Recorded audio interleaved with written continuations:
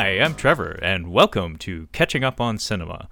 If you aren't familiar with the program, Catching Up on Cinema is a film analysis podcast wherein we introduce each other to films, expand our cinematic horizons, and, in essence, catch up on our cinema. So, it is the month of March 2021, and it is once again time for our monthly Tales from the Shelf special episode, wherein we take a look at our respective physical media catalogs or libraries or whatever you want to call them, and just share a few war stories about the collecting process. And here in joining me in this endeavor, I have a regular collaborator of ours and very good friend of the show, Brad from the Cinema Speak podcast. How's it going, Brad? Oh, it's going excellent. I gotta say, I don't want to hype this episode too much, but I'm coming in flying on another level. I've got so much coffee in me. I just recorded a little bonus episode of my show where we talked about WandaVision, and it got heated. I had some hot takes, so I'm coming in at another level. I don't know if I hope I can sustain this energy. This could be one of the craziest Tales from the Shelves we've done yet. Well, that's what I like to hear. I mean, I could see you vibrating in your seat as soon as you sat down from the webcam. So, like I said, I want to keep that heat. I want to keep that heat train rolling.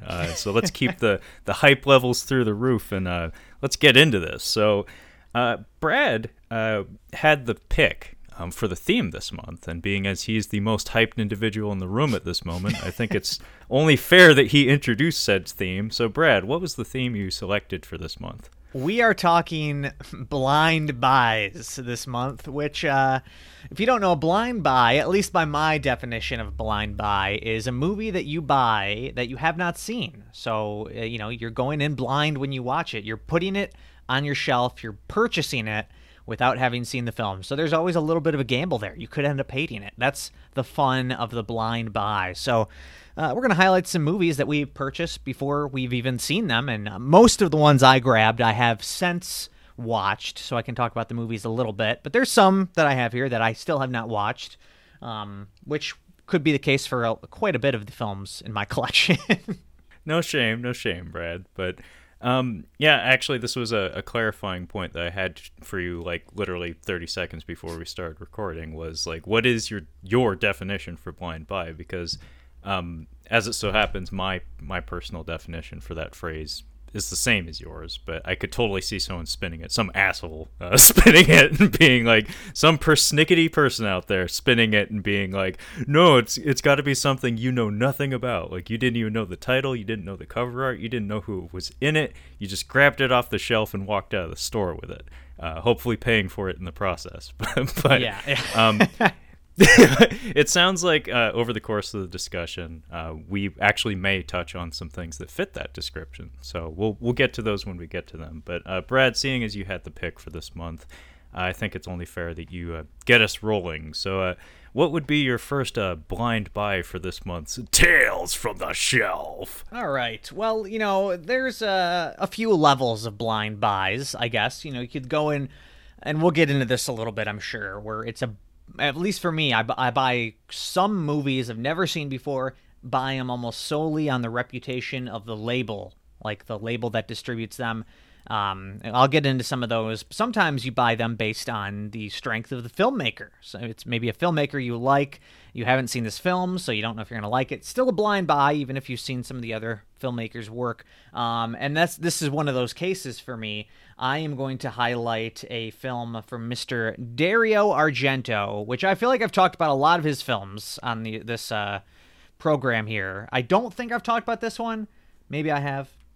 Maybe I have, I don't know. But I'm going to highlight Opera, Dario Argento's Opera, which certainly is not my favorite of his films, but it is still quite good. It's a giallo from the 80s, late 80s actually, so we're kind of getting kind of the tail end of his, the height of his career. And I was kind of looking, because I knew I was going to talk about this one. He had a run there from like Deep Red to Suspiria, which is kind of not really a giallo, but then Inferno, Tenebrae, Phenomena, and I think Opera is kind of what a lot of people say is his last great giallo. I haven't seen a lot of his stuff in the 90s, but I've just heard by reputation. It's not the greatest. So for a lot of people, this might be like his last really good film.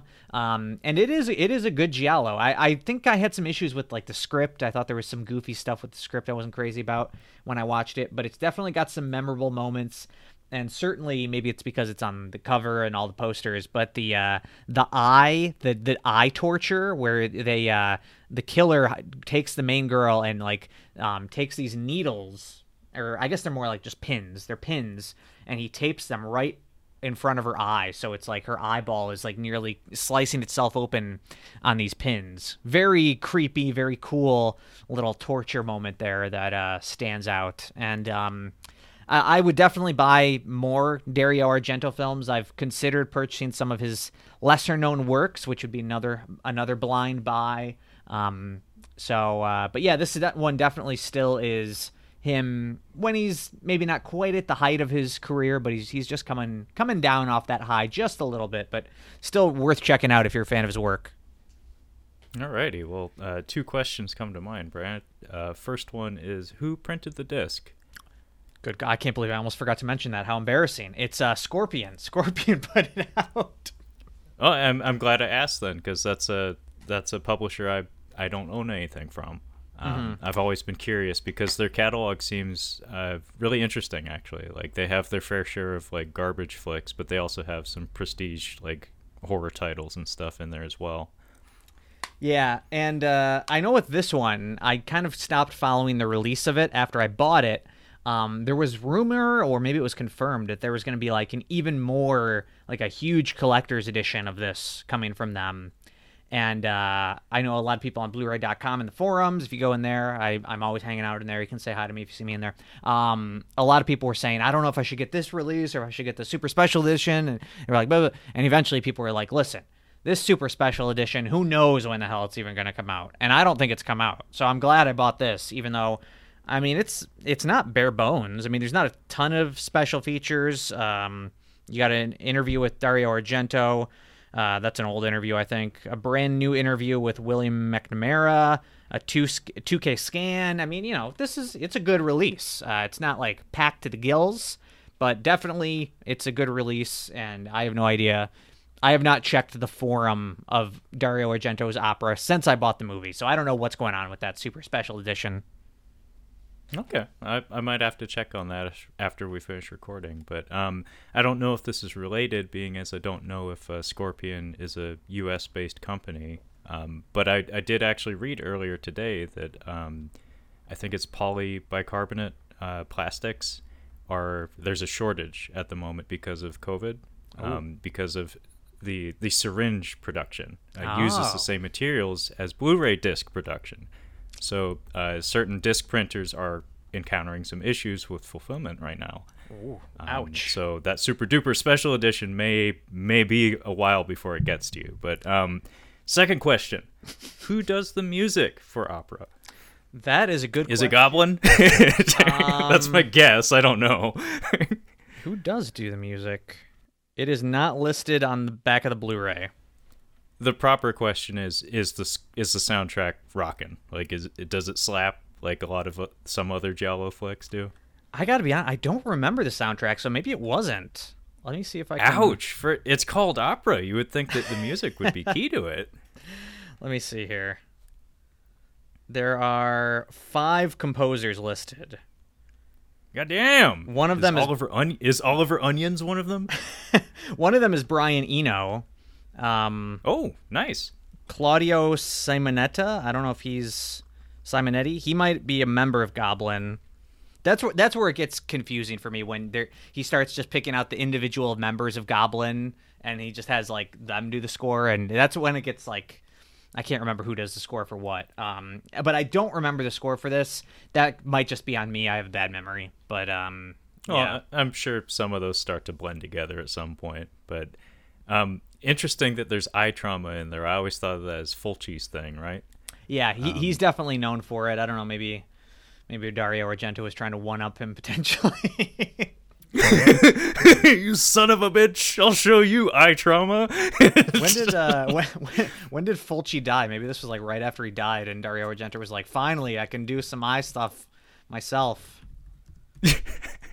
He no longer has the eye trauma market cornered in the horror world. I have no idea when he died. But, he was still alive. Just He was alive for another 7 years. So that's not the case. That's not the case. Okay. Well, even though you're not exactly like, making a hard sell with this opera film, I will say that I became aware of it through the In Search of Darkness documentary series. They have 2 at the moment. I guess they're trying to secure financing for a third. Damn, I don't know how you can do 12 hours of horror documentary and not run out of material. I will say I think the first one was better, but the second one, they did dump a lot of time and effort into trying to explore more international horror in the 80s, and that would include Italian giallo and stuff. And they did spotlight opera at one point, and the few clips they had in there, it jumped out at me. It looked like one that I might want to check out, but I'm still working on that, Brad, because you do bring up these movies very frequently when we do these collaborations, and I still haven't really dove into the world of giallo proper, so maybe that'll be the one. Who knows? Yeah. Hey, if you guys ever do a month on it, I think that'd be a lot of fun. I think you could pick out a few good ones and highlight a few giallo movies for a month. No, I'd love to do that with you, Brad, because I know Kyle has an appreciation for it, and it would all be new to me, so it'd be really easy for me to catch up on my giallo. In fact, that would probably be the name of the fucking event month. Giallo January. Giallo January. Hey, I like the sound of that. Let's do it. But anyway, I guess the ball is to me. And a part of the reason I make poor Brad go first a lot of times when we do these collaborations is so I can piggyback off of him when it comes to like theming the episode. So he did one from a well-known director, and it was a blind buy for him. So I will do a blind buy from a somewhat well-known director, and that would be Razorback, or Razorback, from director Russell Mulcahy from Australia. So Razorback. It's a movie about a giant boar, and this was Russell Mulcahy's first film. So the same Russell Mulcahy who would give us the Highlander movies, at least the first 2. I'm sure The Quickening is something he'd really love to take off of his filmography, being as it's often regarded as one of the worst sequels of all time. Worst and most expensive, for that matter.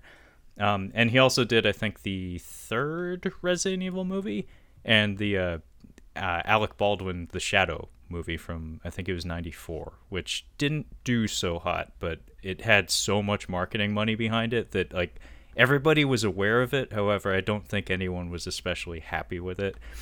But anyway, this movie Razorback, I got this on Blu-ray from, I believe, an Australian disc publisher called Umbrella Entertainment, and I bought this along with the Punisher, the Dolph Lundgren Punisher, I think from '89 or '88.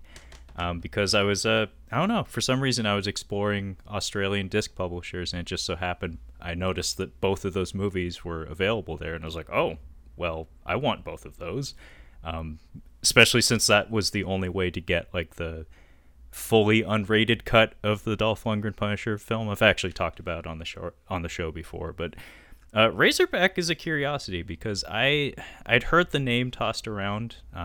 Brad and I often talk about eat-em-ups or animal attack movies. Oh, yeah. And this was one that I had seen thrown out there in discussions about this topic every once in a while, but it never really got much praise or much spotlight. Like, this is not a movie that you see tons of reviews on, like, YouTube or on, like, bad movie websites and stuff. However, in recent days, I think Steven Spielberg and Quentin Tarantino's names have been attached to it as people who were inspired by it or very appreciative of it. I think Steven Spielberg looked at it as like, oh, this is an evolution of Jaws, and I appreciate the effort. And even Tarantino looked at it and said, I think it's a cool movie. I think it's grossly uneven. The animal attack aspect of it is unfortunately a little handicapped. Like, it's a little bit lame, where it's not very gory. This disc does include some uncut, like, violent scenes, and even uncut, they're not particularly violent. but there is an early attack scene wherein the giant boar attacks a woman in a car that's actually pretty savage, even though you don't see a whole lot. Just the energy of it. It actually does kind of feel like the T-Rex tearing up the Ford Explorer in the first Jurassic Park film. But the real star of the show is just the cinematography and the lighting. Russell Mulcahy has no clue about how to manage a pace or a story, but he can give you some great-ass shots.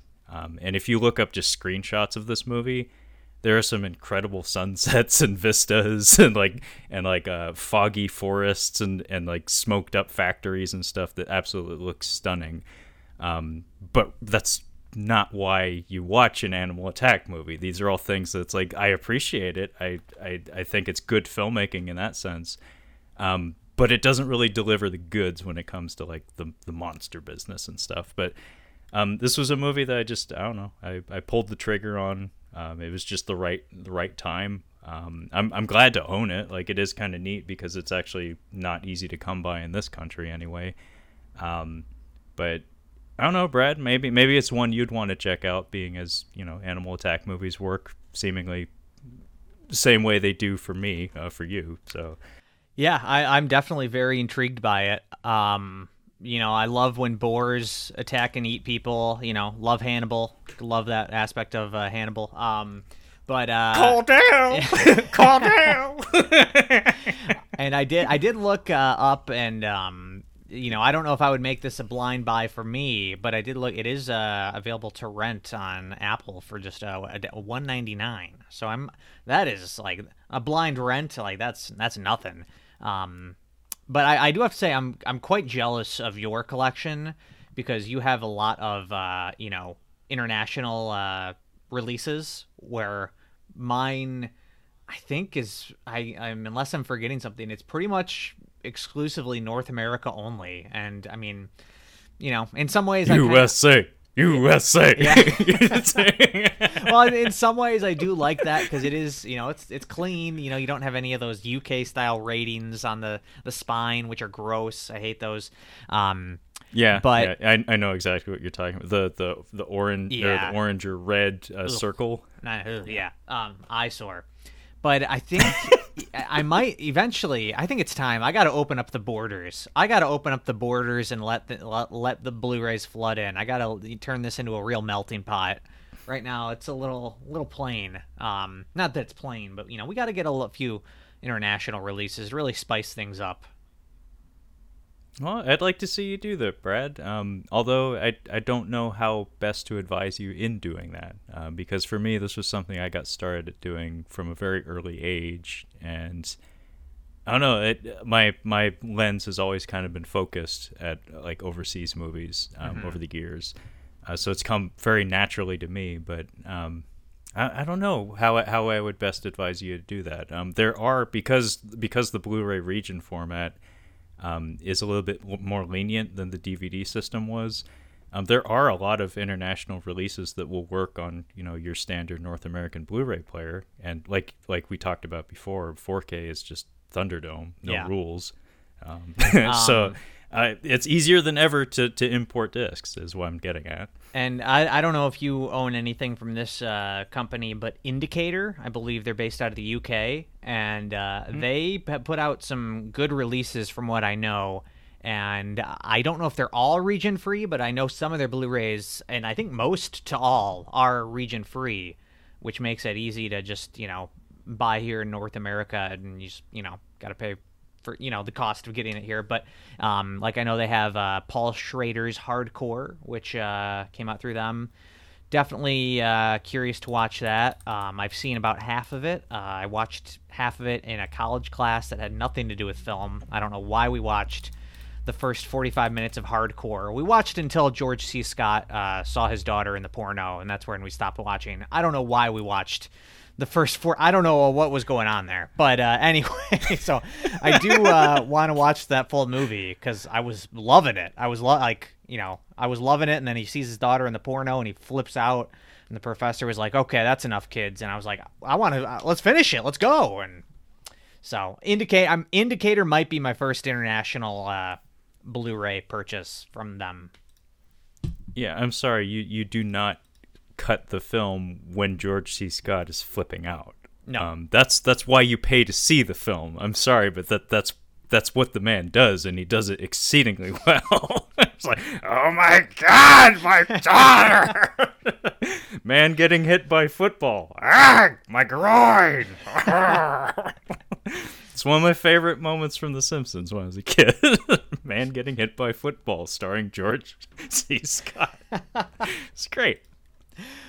But to answer your question, no, actually, I have not heard of Indicator. I'll have to look them up, though, because the UK, actually, I have encountered some issues with finding discs that were, proper region, well, not proper, but region A. I don't want to make this a completely US-centric podcast, but there actually was a disc from the UK that came out recently that I had a shucks moment where it turned out to be a Region B release, and I was really hoping it wouldn't be. It was Gangs of London, which is a TV series. I think it might just be a one and done, which is pretty common as far as I understand in the UK, where limited series are fairly common. I like that. I really like that format. It's like, I don't like being strung along. It's like, if you have a complete thought that you can put out there and just be done with, then just fucking do it. Don't tease a sequel, like, if there's no point to it. But it's directed by Gareth. I always get these fuckers confused. It's Garrett. It's like, is it the Garrett Evans Godzilla guy Garrett, or the Raid guy? It's the Raid guy, Gareth Evans. Yes. It's like Garrett Edwards and Gareth Evans, I think. It's like, fuck both of you. Although I do like both of them. Yeah, they are both good. But it's the Raid guy. Okay. And I've heard it's really good. And I've been trying to find a way to watch it, but it's like locked down in the UK right now. Like, as far as I understand, I think it was available on like HBO, but only in the UK or something. And finally they put out a Blu-ray of it, and it's like, Region B. And I'm like, fuck! Like, what now? It's like, well, maybe I have to just cross my fingers and hope that it finds its way over to our HBO someday, maybe. Yeah, I would think it probably would at some point. That's surprising, especially with Mr. Evans. He's pretty... I mean, the Raid films were pretty popular over here. You think his name would have enough cachet to it that someone would want to get it out over here. Well, my brother texted me like about a month ago. Apparently Gareth Evans is doing a movie with Tom Hardy that sounds pretty awesome on paper. So maybe when the promotional hype train for that gets rolling, maybe they'll put out this series to like promote it. Mm-hmm. But we'll see. Fingers crossed. But anyway, that's enough about Razorbick. How about you, Brad? What's your next blind buy? Well, should I just jump right into the heavy hitter right now? I think I should just do it. You want to get nuts? Come on, let's get nuts. I don't want to keep building up to it and then it not be as big as I'm thinking. Let's just go. Let's just do it. Now I've got 3 movies here. I don't know which one I'll specifically highlight, but when it comes to the blind buy, at least for me, I don't think you have too many in your collection, but for me, when it comes to the blind buy, Criterion is king. Let's just say it again. Criterion is king. Because like you've said over and over, if it's coming out on Criterion, it's worth watching for some reason. So I would say, overall, I was trying to think, I would probably say 60-40 of my purchases are blind buys. I would probably lean that. I would say more blind buys than not. But when it comes to Criterion, I would say we're going 80-20 probably. I mean, the majority of things, maybe even 90-10, the majority of what I buy from them, I have not seen. So I've got a few here. Let's just go. I'll just list them off quick. I've got Do the Right Thing, which is one that I had wanted to see for a long time. It's one of the movies you got to see. It's a classic, and I watched it recently. It was amazing. It was as good, if not better, than I was expecting. Super timely, but just incredibly entertaining. Loved it.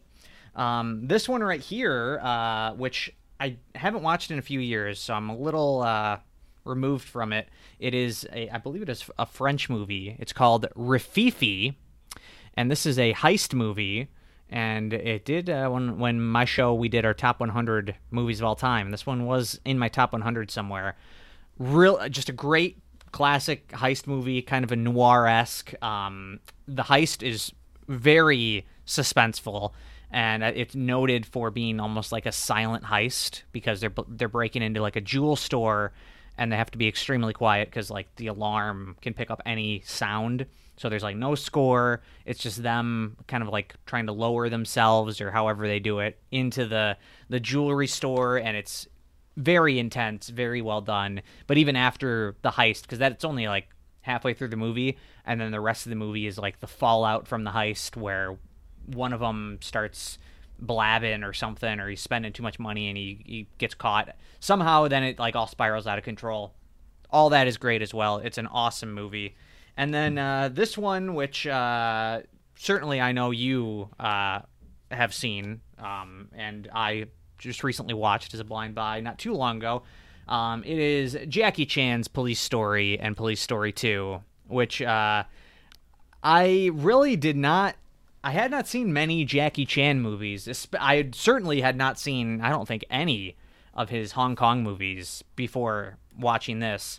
And this came out, and it was kind of like, all right, this is out on Blu-ray. This seems like a good place to kind of really start getting into his filmography. And from there, I've watched quite a few Jackie Chan movies in the last year. I've had a lot of fun going through his filmography.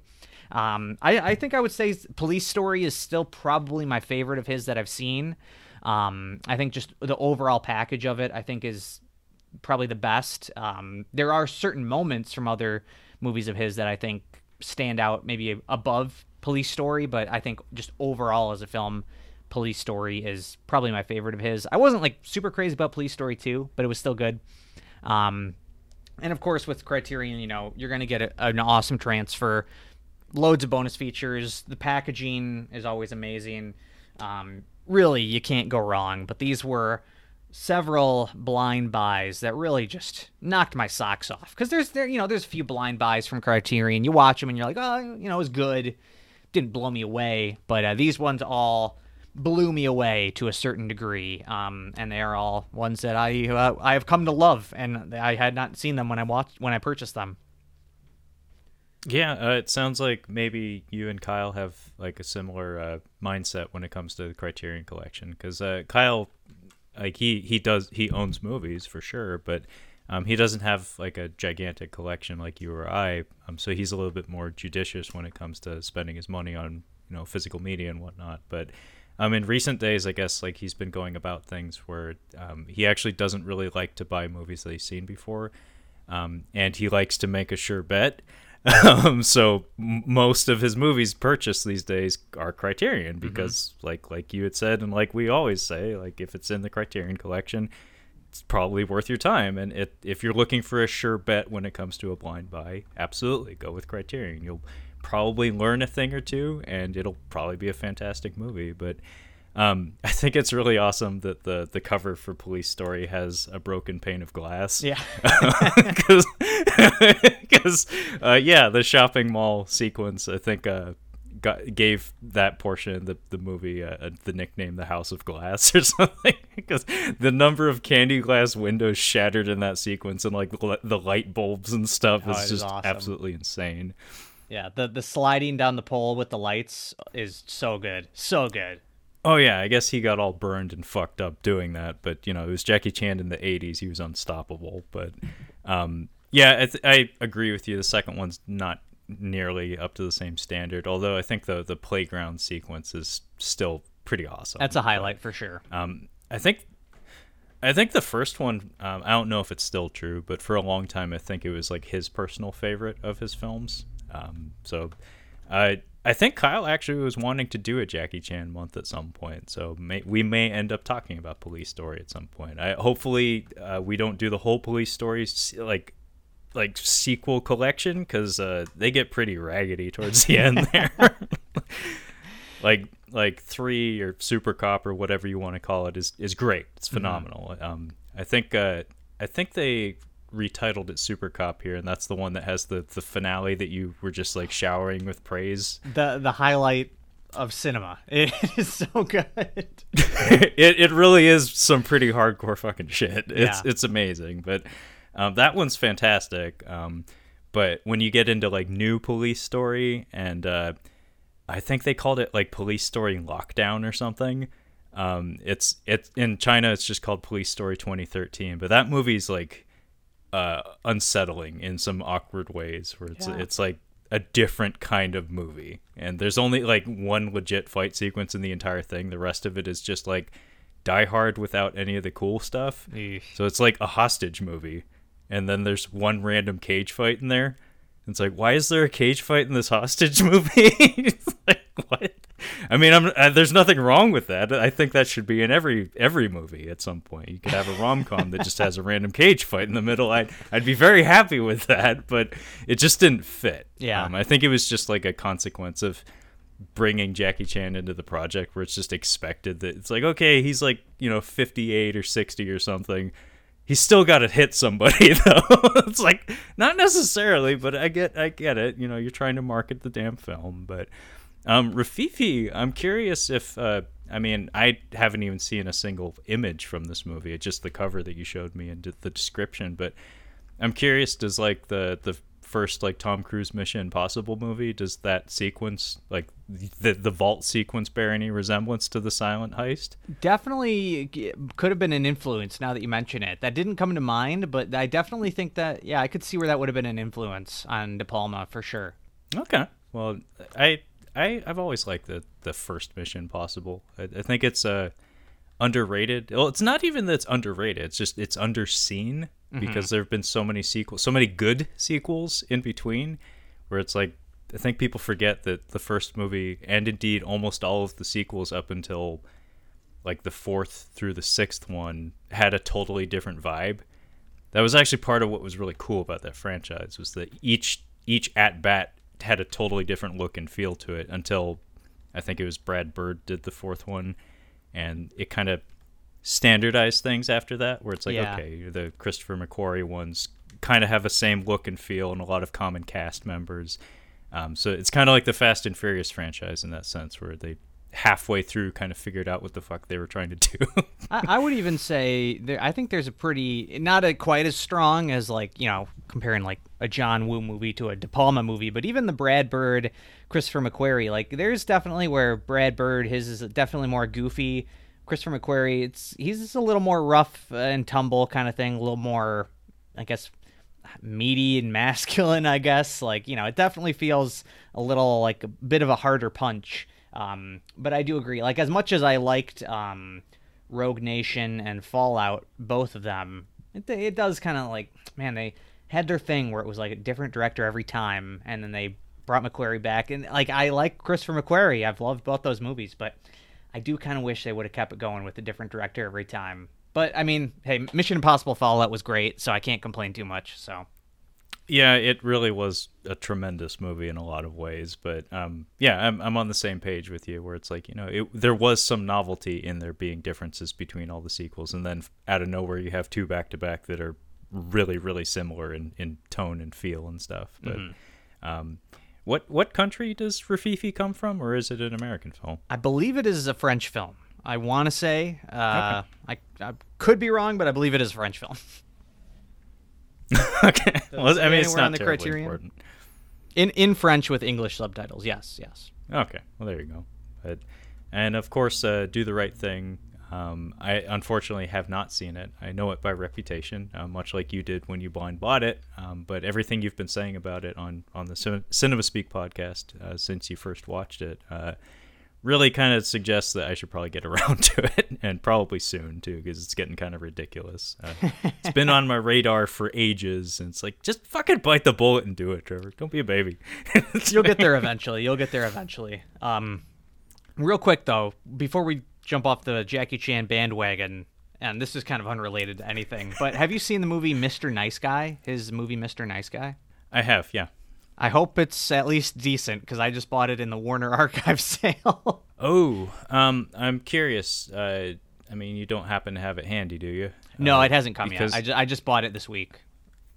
Okay, because Mr. Nice Guy, actually, funny enough, this has been a recurring theme on Catching Up on Cinema for the past few weeks. International cuts of movies. Mr. Nice Guy is one of those Jackie Chan movies that has an international cut and like the original Chinese version. I want to say the Chinese version is better. I could be totally wrong, but I think it's a little bit longer. There's like expanded action sequences, but the international cut of it's just fine. I think Richard Norton plays the bad guy in that one. He's a Australian fella that did a lot of TV work in the States, and he's like a recurring element in a lot of Hong Kong movies that call for a white guy to get knocked around, but he could keep up. Like Sammo Hung really liked him. Sammo Hung directed it, and it also has a really hilarious cameo in that.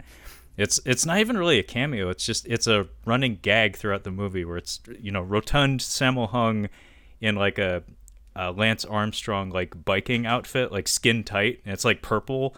And he keeps getting like hit by cars like while he's riding his bike, and he just gets really pissed off. And I think at one point he does get to cut loose on some people, but he's just this like happy looking chubby guy riding his bike in like Australia, and he keeps like getting knocked on his ass by whatever like horde of people are chasing Jackie Chan or something.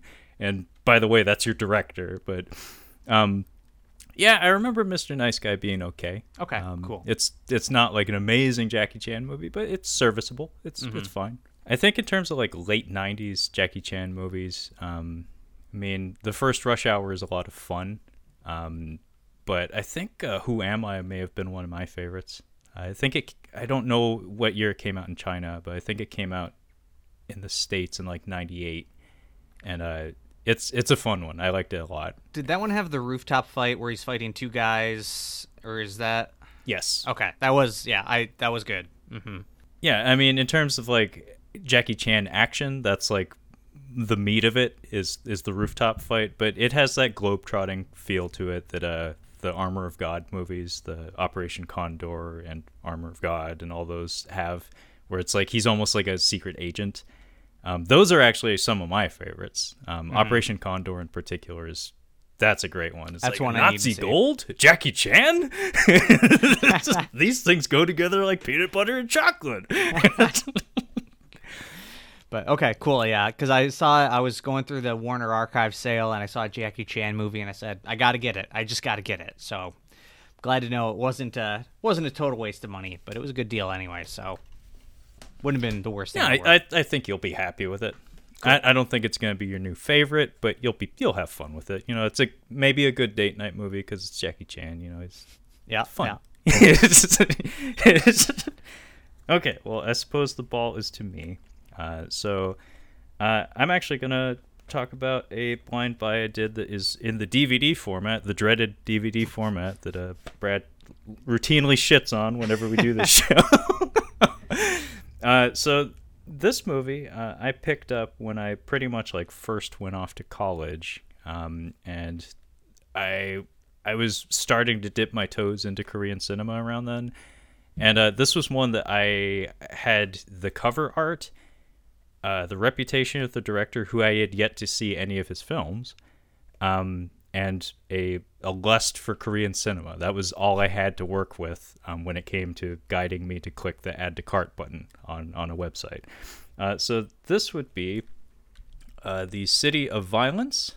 And because this is a Korean DVD, it's a super duper special edition that has like a fold out what's it and like postcards and 2 discs and that is nice. All sorts of goodies. Nice. I was about to say, Brad, you mentioned branching out into international film collecting. If bells and whistles and packaging aesthetics appeal to you, get on it, because Asia, they treat you well. So, in fact, I have one here that I may not talk about, but at the very least, I'm gonna pause the conversation just to show off what this beast looks like, because this movie isn't even that good, but the box it came in is just like, holy fucking shit. And no wonder I own that. But this movie's very, very, very special to me. Funny enough, this was directed by Ryu Sung-won, who directed Crying Fist, which is a movie that we did during our sports movie month just last month here on the show. This was the first movie of his that I saw, and he has since become my personal favorite Korean director. I mean, there's the big heavy hitters like the Park Chan-wooks and whatnot, and then there's this guy who, as far as I know, nobody in the West is terribly up on. But he makes like good, fun, mainstream action movies, and this one is just like oozing with style. There's so much cool shit in this movie, especially in terms of cinematography and editing. There's this one shot that my roommate at the time in college, we both saw it, and we just leaned back in the couch and we're just like, oh, that was fucking awesome. Like, it's so stupid, but it's so awesome. Where it's a bird's eye view of a fight sequence it's a knife fight, actually. Like think like really short knives, like 2-inch blades. It's almost like office supply knives. Actually, it's at like a restaurant. So they're like dinner knives and stuff. So not like Rambo knives and stuff. Anyway, it's this overhead like bird's eye view shot of like a whole mess of people in black suits, like in funeral attire, basically, just like laying into each other with knives. And then there's a bit where everyone in the room stops like mid motion, and the camera adjusts its framing, and then the action resumes. It's this weird fourth wall moment where it's like, you can tell that wasn't done with effects. Like the choreography actually just called on the actors to like do like a pause beat in the movements. And then the camera like zooms out a bit to better fill the frame, and then they just start moving again like nothing happened. It's so anarchic and strange and like just clever. And the movie is just filled with that. In fact, the soundtrack for this movie is one of my favorite scores, like of that time of my life, of like the mid 2000s. It's I'm gonna butcher this pronunciation, but it's Bong Joon-seok, who is a frequent collaborator with this director, and somehow he crams like every genre of music you can imagine into this movie. Like there's a b-boy fight sequence that if you look closely in the background, some extras are done up to look like the Baseball Furies from the Warriors. Because it's that kind of sequence where basically there's like one guy fighting an entire crowd of people, and it's all like teenage street gangs. In every corner he turns, there's a new gang, and just for fun, they put in the fucking Baseball Furies. It's like, oh shit. But during that sequence, the music is like this loud, like electronic pounding techno. But then there's like some stuff that sounds like directly out of a spaghetti western with like Spanish guitar shit going on. And it just goes on and on and on, where there's so many different flavors and tones that the soundtrack takes on. It's really creative stuff, and you could tell that this movie was made with a lot of passion and creativity, where they're just like, that sounds cool, let's do it. It's like, is it consistent? Fuck no. like the tone actually is kind of all over the place, where it has almost like a like, I hate to say it, but like a Stephen King movie kind of vibe to it, where it's that thing where there's a narrative happening in two different timelines, where it's like there's a group of friends in high school. One of them gets murdered in adulthood, which brings everybody back to their hometown, and we keep cutting back and forth between high school and today. It's like a warm blanket, Brad. You just slip right into it. This is City of Violence, you said? Yes. I'm adding this to my watch list. I was gonna add it to my watch list before you said the getting the gang back together thing, but that is like, okay, I gotta watch this. That is one of my favorite things in movies. I love any movie where it's like we're getting old friends back together again. That is, I'm in. I'm picturing a movie directed by Brad where it's just like 2.5 hours of people driving around in like a VW bus picking each other up. And then the movie ends without them getting anywhere. It's like you literally just watched a band get back together, and that was the entire film. I'd be down for that. I'd be down, yeah. It's basically those Snickers commercials with the Dio song, where it's like the Viking and like the like the sumo wrestler and stuff all driving around to each other's houses yelling "Feast." I forget if those Snickers or not, but those commercials were awesome. I don't know I might not have seen that. I might have to add that to my watch list as well. You do. You absolutely do. But yeah, City of Violence is fantastic. I don't know if it got reviewed all that well when it came out, but for me, I was like 18 or 19. I was starting to realize that like running around and making stupid shit with my friends with the camera was what I enjoyed most in life at that time. So this was like perfect because this was literally all the stupid shit that I would do if I had money and cool people to work with. And yeah, the getting the band back together aspect of the movie is really easy to slip into and get swept up in, especially because the one of them who was a dick in high school ends up being the bad guy, which is perfect, and he has a jerry curl, which makes him very punchable. And it needs to be said, some of the most common hit sounds that you'll find used in like YouTube stunt videos and stuff, so like punch sound effects and stuff, come from this movie. Really? Because some people online and some like actual stuntmen in Hollywood were kind enough to isolate the sounds and make them readily available to everyone to download, and I can't not hear them now. I talked about this on the most recent episode of Catching Up on Cinema, where when it comes to like monster noises and stuff, if you use like stock monster sounds, I'm gonna notice and it's gonna make me laugh, especially if it's like from Doom or something. It's just like that's so readily identifiable. It's like if I hear any sound effect from GoldenEye, minus 12 points right there, because you didn't even bother to like pay for a library of sounds to make your feature fucking film. But I will say this much: the hit sounds are fantastic, juicy shit. Nice. This was also the movie that introduced me to Korean style choreography, where I have a theory actually, that Korean fight choreography tends to be very gritty, very rough, a lot of contact, like a lot of stuntmen being told you are going to eat shit, because and that's just part of the job. Or it's not like here where we do what's called like stacking, where you measure out the distance between the punch being thrown and the actor's face, and you make sure that there's no actual contact, and they just turn their head in time to the movement. And it's like, okay, everybody's safe, and you can do that as many times as your neck can stand the whiplash.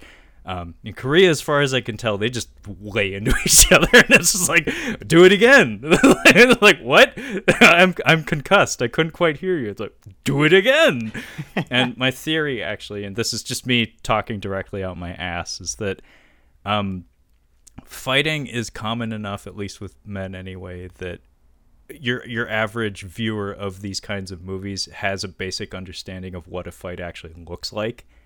And so it's a little bit offensive, where it's like, well, that's totally fucking fake. It's like, where it's like, if you have a more educated audience in what these things are supposed to look like, then it's a lot harder to fool them. So if you have like some fanciful moves and like flips and wire work and stuff, it in the right context, like in a a Korean period film or something, yeah, sure, go nuts. That's fine. Nobody today remembers what a fucking sword fight looks like. Go nuts.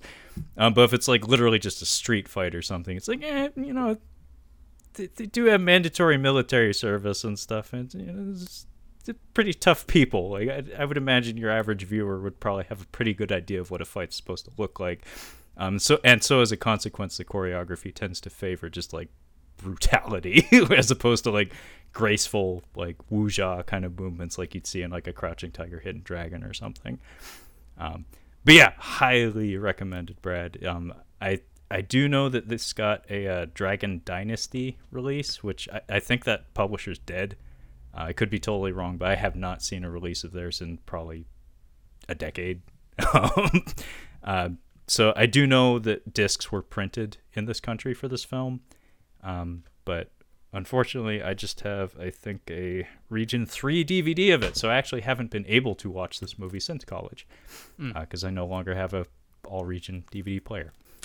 Well, such is life, but it does sound like a real good movie. It sounds like something I'd really like, so it's on my watch list on Letterboxd. It's there.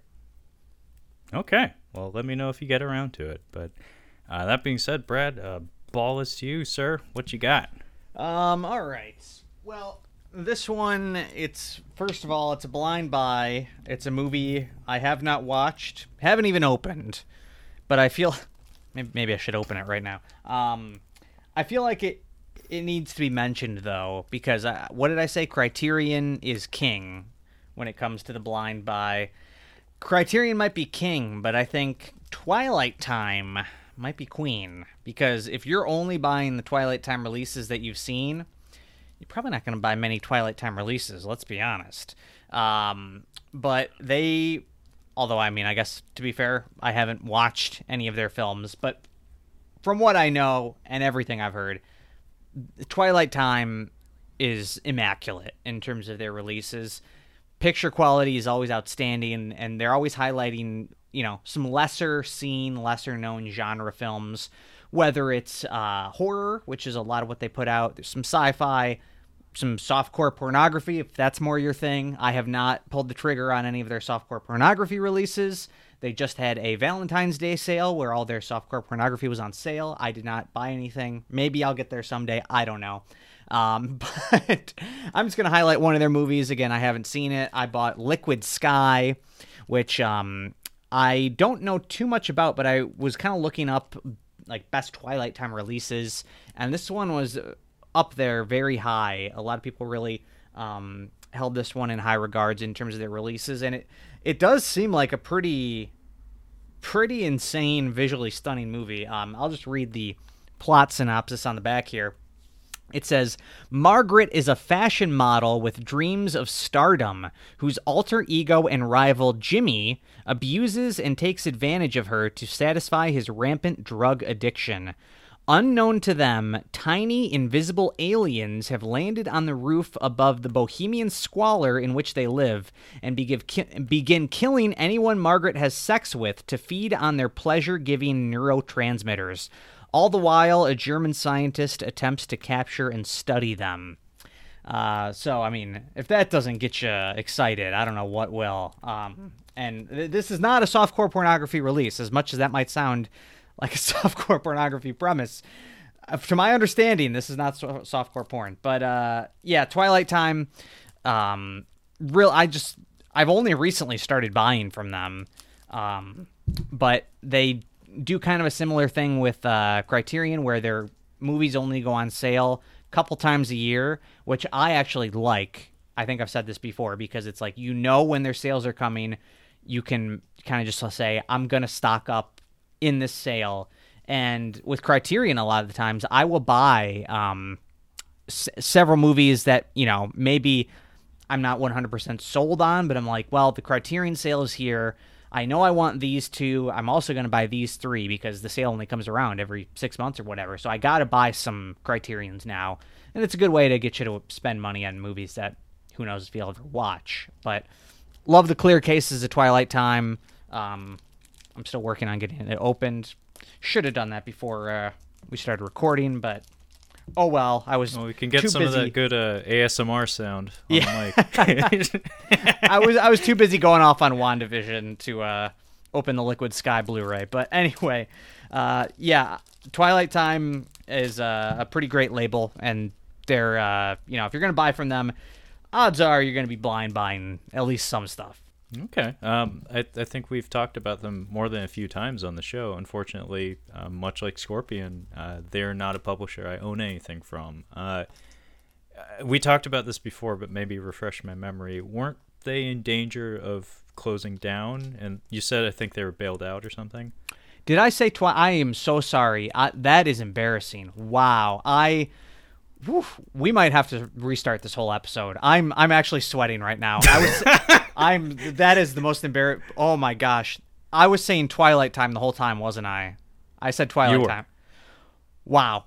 That is embarrassing. Vinegar Syndrome. Oh my God. That's embarrassing. Wow. Oh my gosh.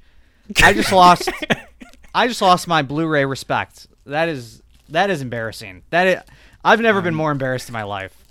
To be fair, I'm glad Brad's studio doesn't have any windows, because, folks, I think he was just about to jump out of one if it was available. I'm actually sweating right now. That is wow. To be fair, they do both have clear cases. I'll fall back on that. But yeah, Vinegar Syndrome is what I meant. Wow.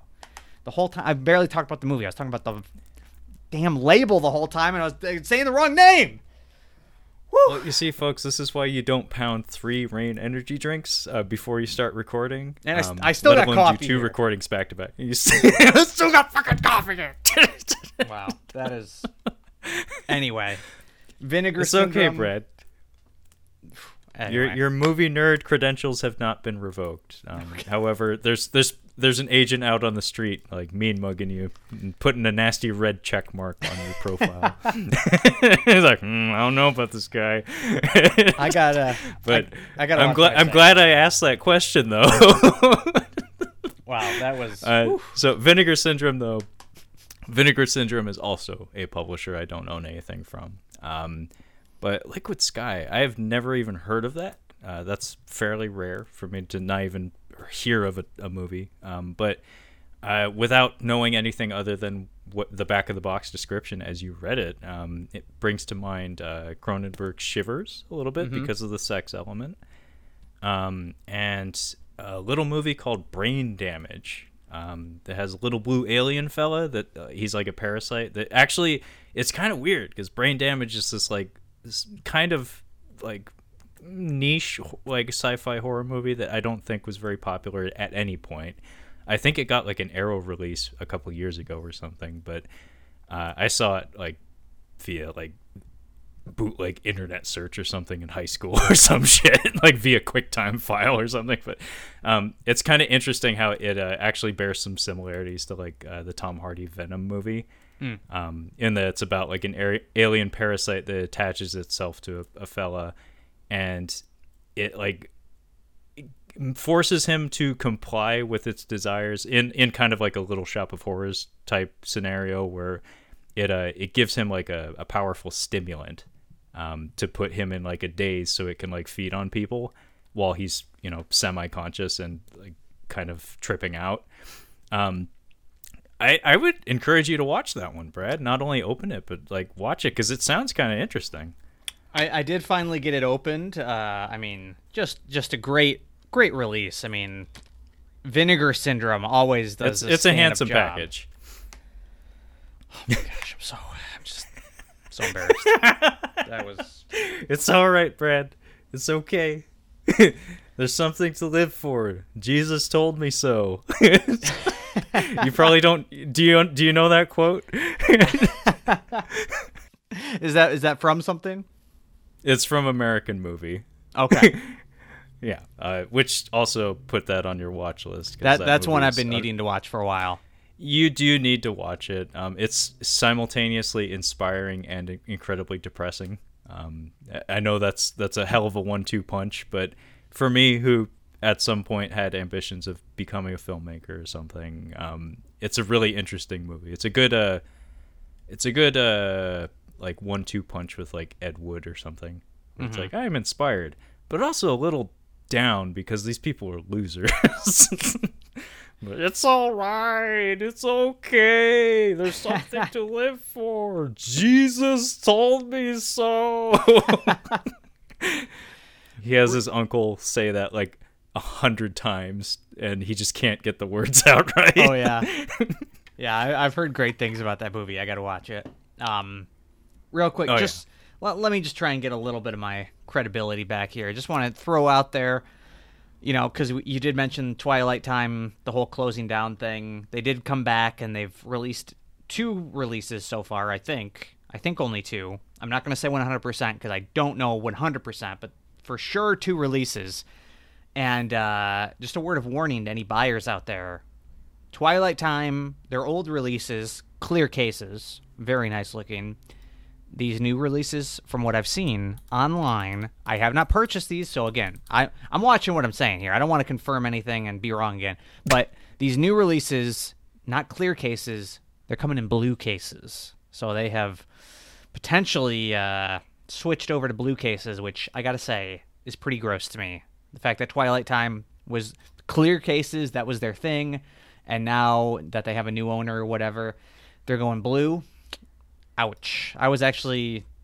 This might say something about me, that I was like on the fence. Like I was like, I'm going to buy those new Twilight Time releases just to continue to support the line. When I found out they were no longer in clear cases, I said, not interested. It's not the same. It's not the same Twilight Time anymore. Sorry. Jeez. But I mean that's good for the listeners to be made aware of, though, because that is a pretty big change in aesthetic detail, you know. Yeah. Because there is something to be said for a clear case. I only have a few on my shelf, but they really do jump out at you. They're nice. They are nice. Well, I don't think I have. Well, I have some clear DVD cases in front of me here. I might get to those in a second. But for my next pick here, unfortunately, this is going to be a bootleg DVD because that was my only option. And like I said, there was a chunk of my life where I did a lot of digging for kind of semi-obscure movies, and bootlegs were my best friend because that was unfortunately the only way to get them, especially if you didn't have like an all-region player of some sort. So this movie is from 1997, which coincidentally is the same year that the first Rush Hour movie came out, and it features an Asian man and a black man doing kung fu fighting across the country. Funny that. But this movie is called Drive, and forevermore I am endlessly frustrated when this movie comes up in conversation. It never does, because people say that movie Drive, and in my mind I'm like, oh, I know that movie, and then they're never talking about this Drive. They're talking about the Ryan Gosling Drive, directed by that Danish fella. This movie, mostly the reason why I'm bringing it up is it's kind of a hidden gem. It features some like truly outstanding martial arts action for 1997 in particular.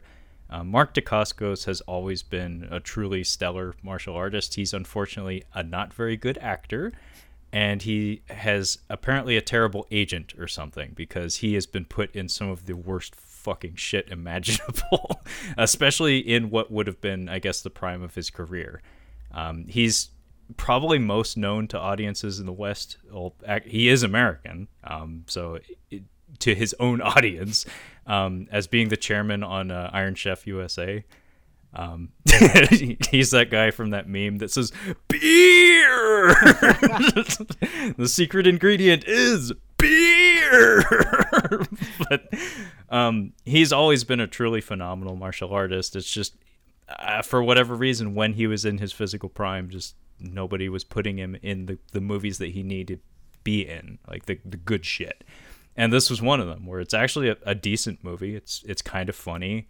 All the martial arts action is really fucking outstanding for its day.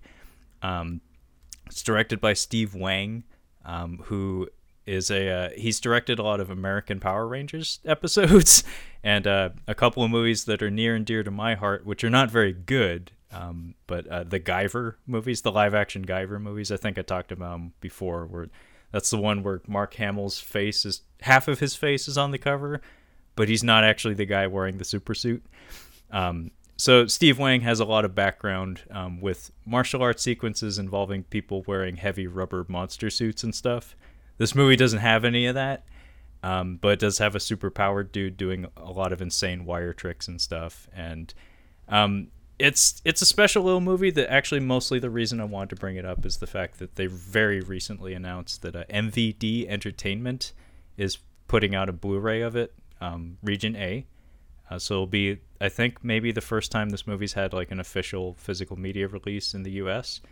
And I'm actually really excited to pick that up because it's been a long time since I watched this movie, but it kind of knocked my socks off when I first saw it. I was like, how is this not popular? like this came out like in the thick of like Jackie Chan fever and stuff. You would expect that people would have flocked to go out to see this movie. It's just I don't think it got very good distribution at all. But fun fact, baby Brittany Murphy is in this movie. Oh, really?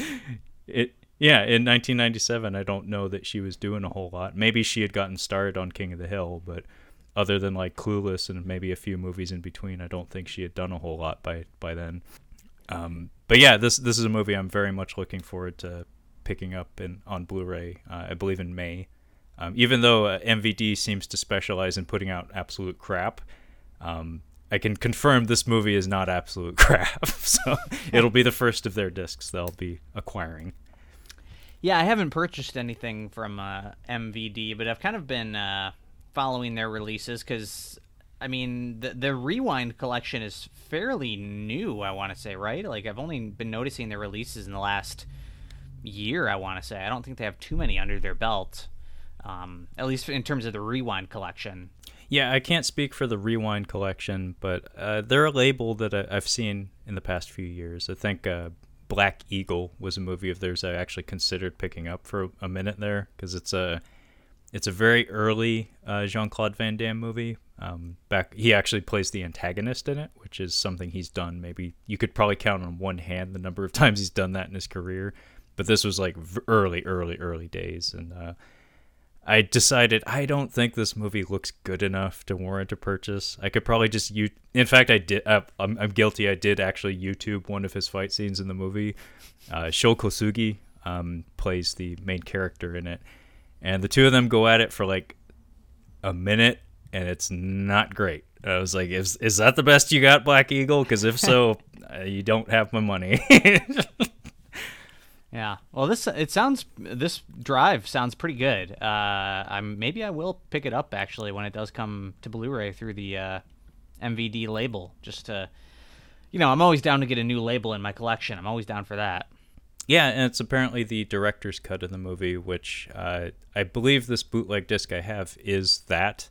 But as far as I know, the director's cut wasn't readily available most places for a very long time. So I guess you're getting the best version of the movie, but maybe look up a trailer or something for it, because really, Mark Dacascos as a physical talent, not so much like a charismatic actor, but just his ability to perform choreography and fucking move, outstanding. Really incredible stuff, and really ambitious wire work for 1997 in the States. Like, this was the kind of stuff that would become popular a few years later after like The Matrix and Crouching Tiger, Hidden Dragon. So that would be like 99, 2000, around there. Basically when, all that shit was so in vogue that they decided to do nothing but that for like the Charlie's Angels movies to an embarrassing degree.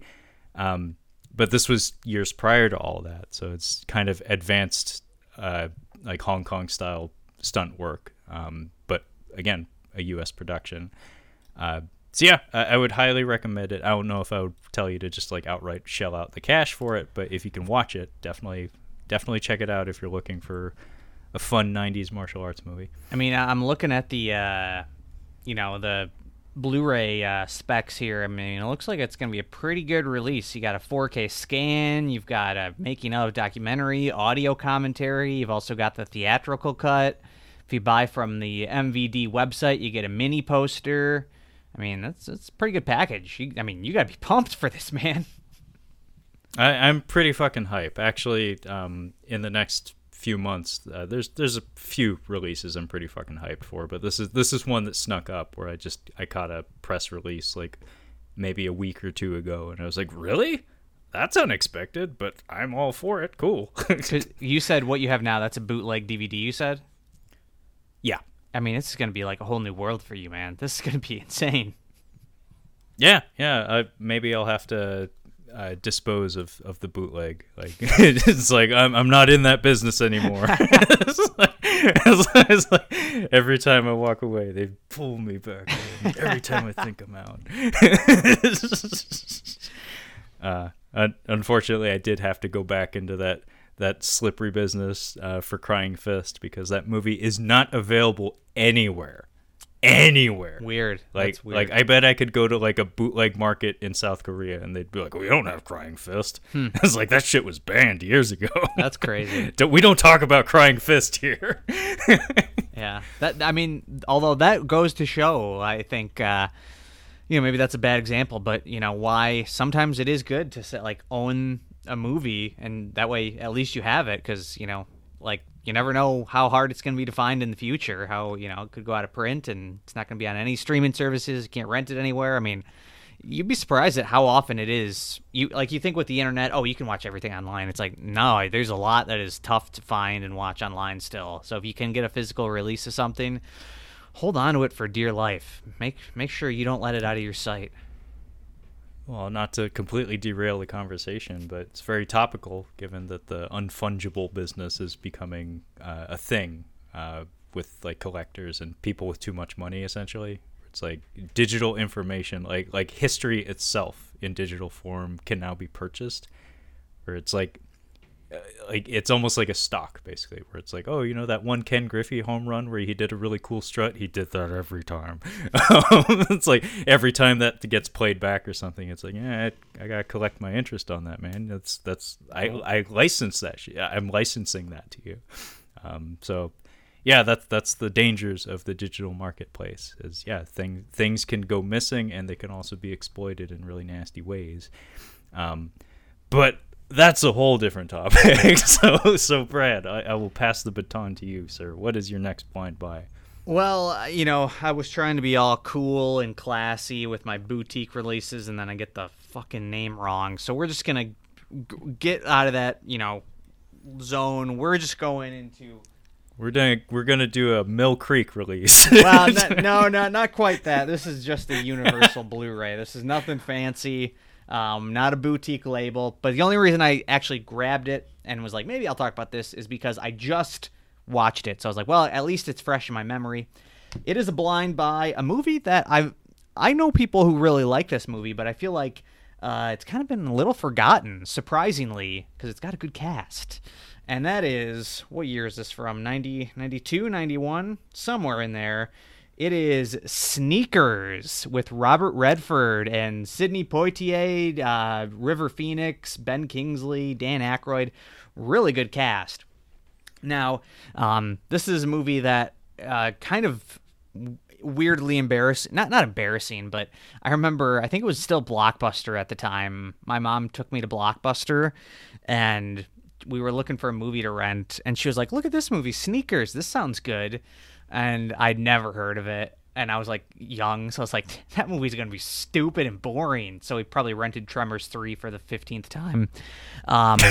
So I always had that where I was just like, I shut my mom wanted to watch Sneakers, and I shut her down. And I did not watch this with my mom, but I did finally get around to watching it. And I had a lot of fun with Sneakers. It is a really fun little caper heist movie. The cast is great.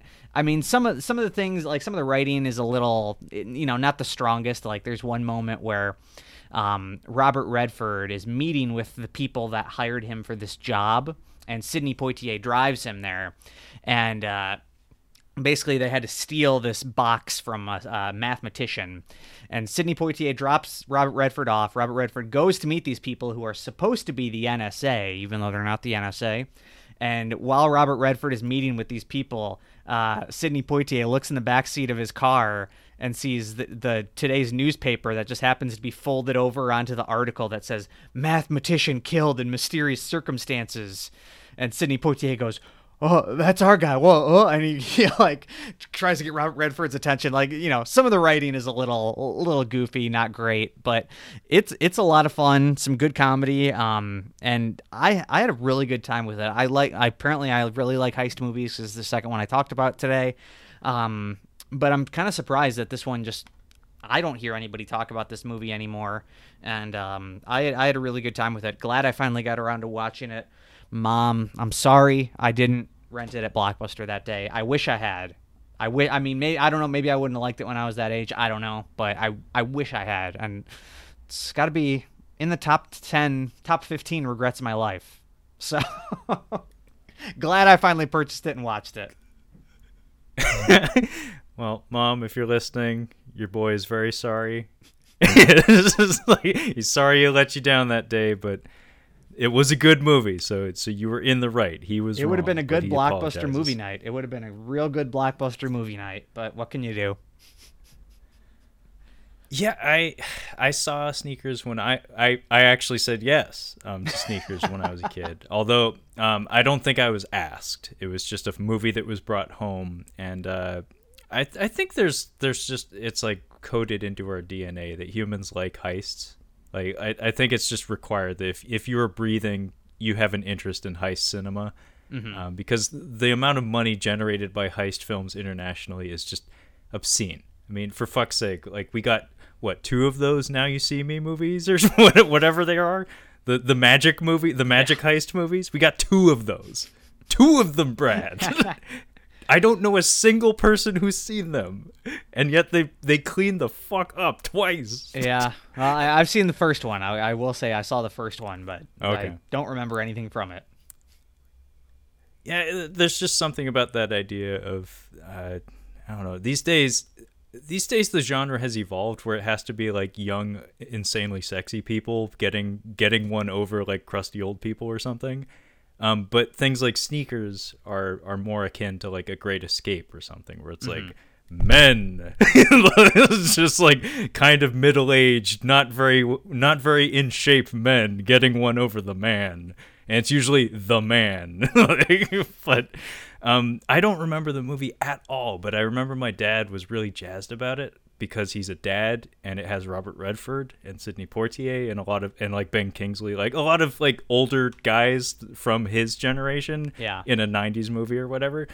So I remember my dad being very jazzed about it, and he brought it home, and we did watch it. It was all over my head. I was really young, but I do remember the end, and I do remember Dan Aykroyd wanted a Winnebago. I'll never forget that. For some reason, that is my only memory of that movie. I think it was like Ben Kingsley confronting them or something, and he's like, everybody gets their demand, and Dan Aykroyd just wants a Winnebago. It was James Earl Jones actually. Who James Earl Jones? Yeah, okay, yeah. I will say that is one of probably the weaker parts of the movie, where everybody just goes through and says what they want, and James Earl Jones just he gets more and more fed up with them as it goes. He's like, "Does anybody else want anything?" And it's pretty cheesy, but I mean it's it's kind of fun. It's just a light, little fun movie. It's kind of low stakes in a way, and I really liked it.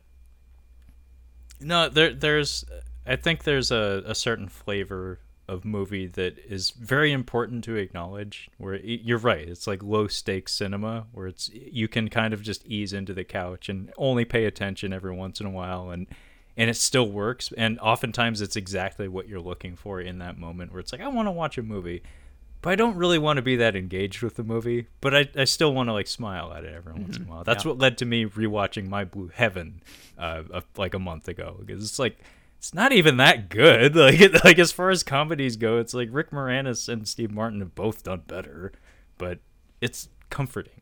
It's easygoing cinema.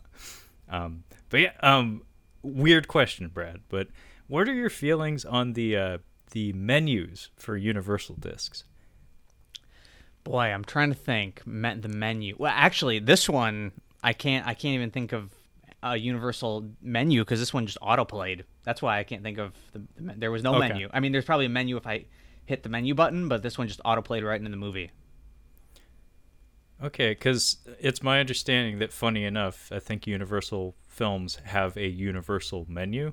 Like in terms of aesthetic presentation, it's a blade in the one on the side. It's on the left side of the screen. Yeah. Yeah. I'm not crazy about it. It's not like I don't really care that much, but yeah, I'm not crazy about it. I kind of wish they could be a little more creative than just reusing that same blade. Yeah.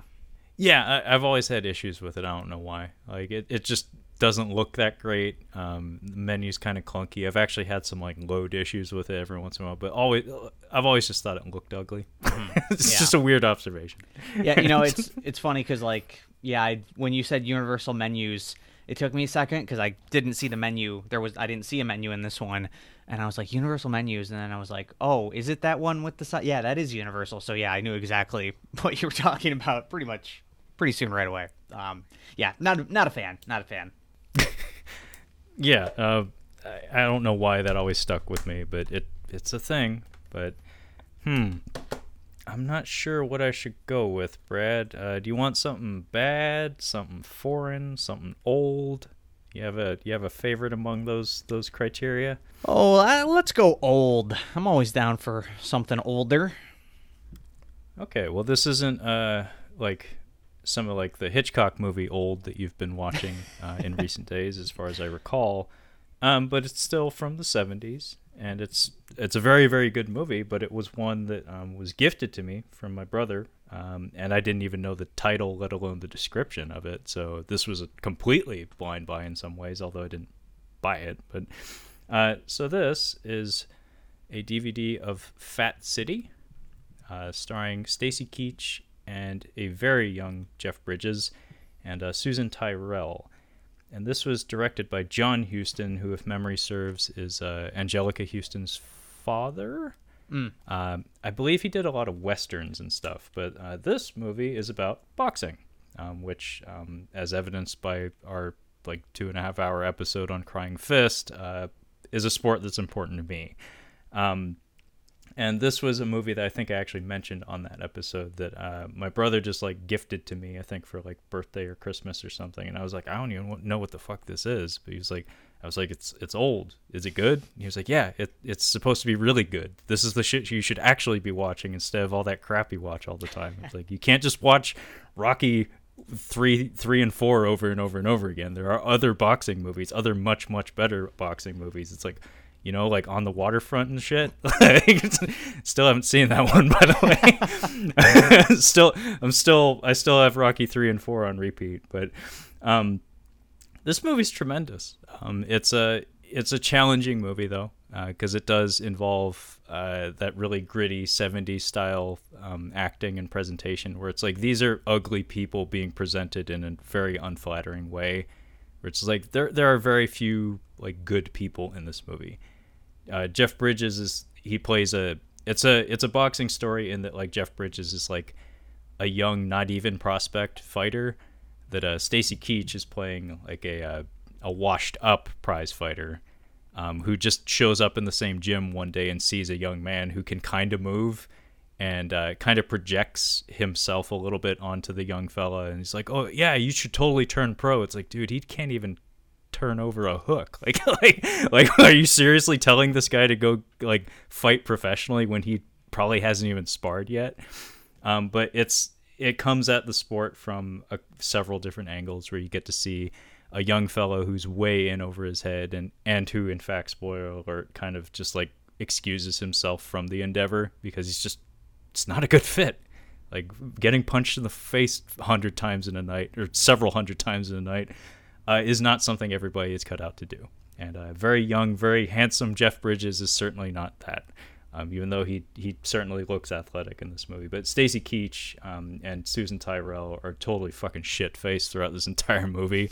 It gets really ugly and depressing because 80% of the runtime of this movie is the two of them sloppy drunk, just screaming and hollering at each other.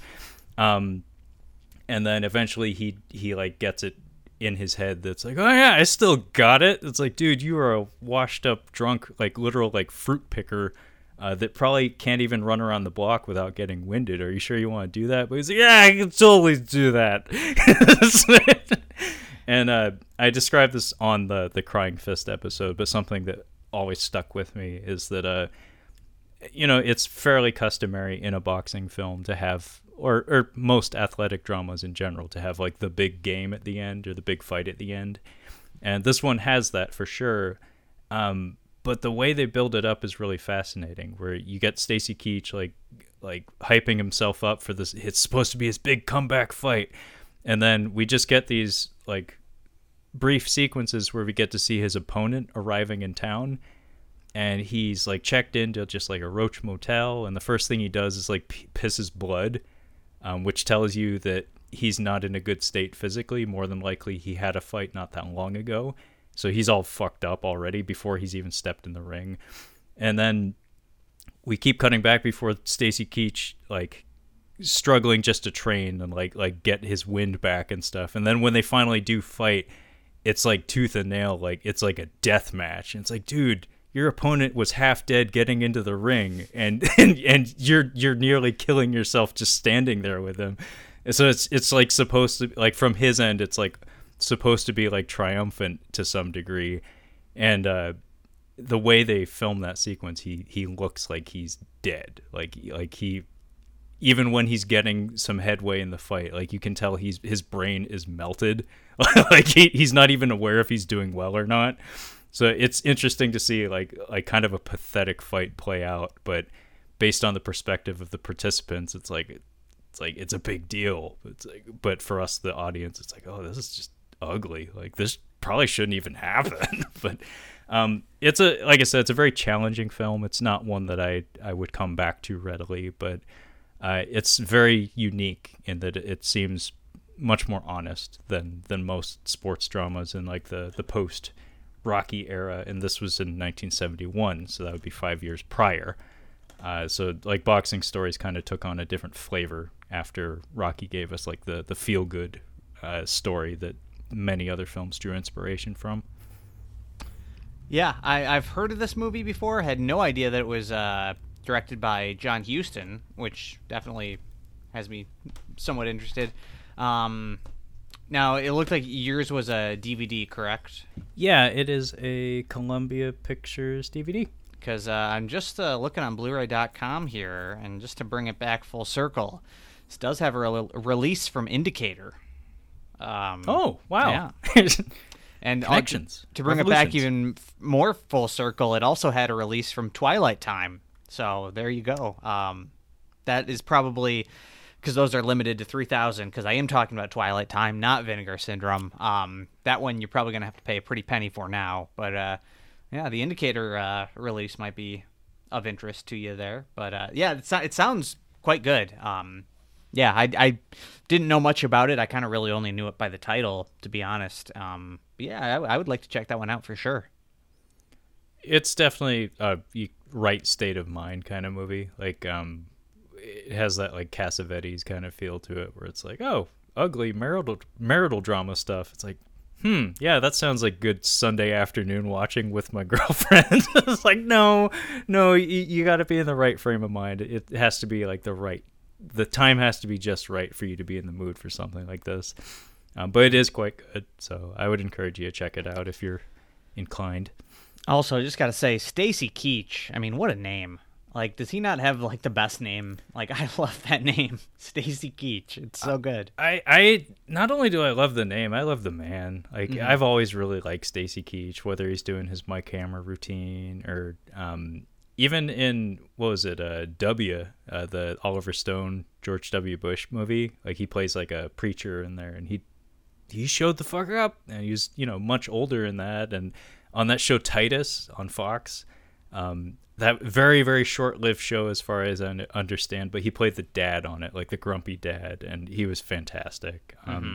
It's odd seeing him in this one, though, because he doesn't have his mustache, because it's well known that Stacy Keach has a hair lip that I think that's part of why he generally always has a mustache, but this is him, like, clean-shaven. And he just looks wrong. It has nothing to do with the hair lip. It's just like, no, like Stacy Keach's head is supposed to be shaped like a melon. It's supposed to have a really shitty hairline. And he's supposed to have that fucking mustache. Like that's Stacy Keach. Yeah. Really awesome voice too, by the way. Yeah. Apparently he was in Gotti.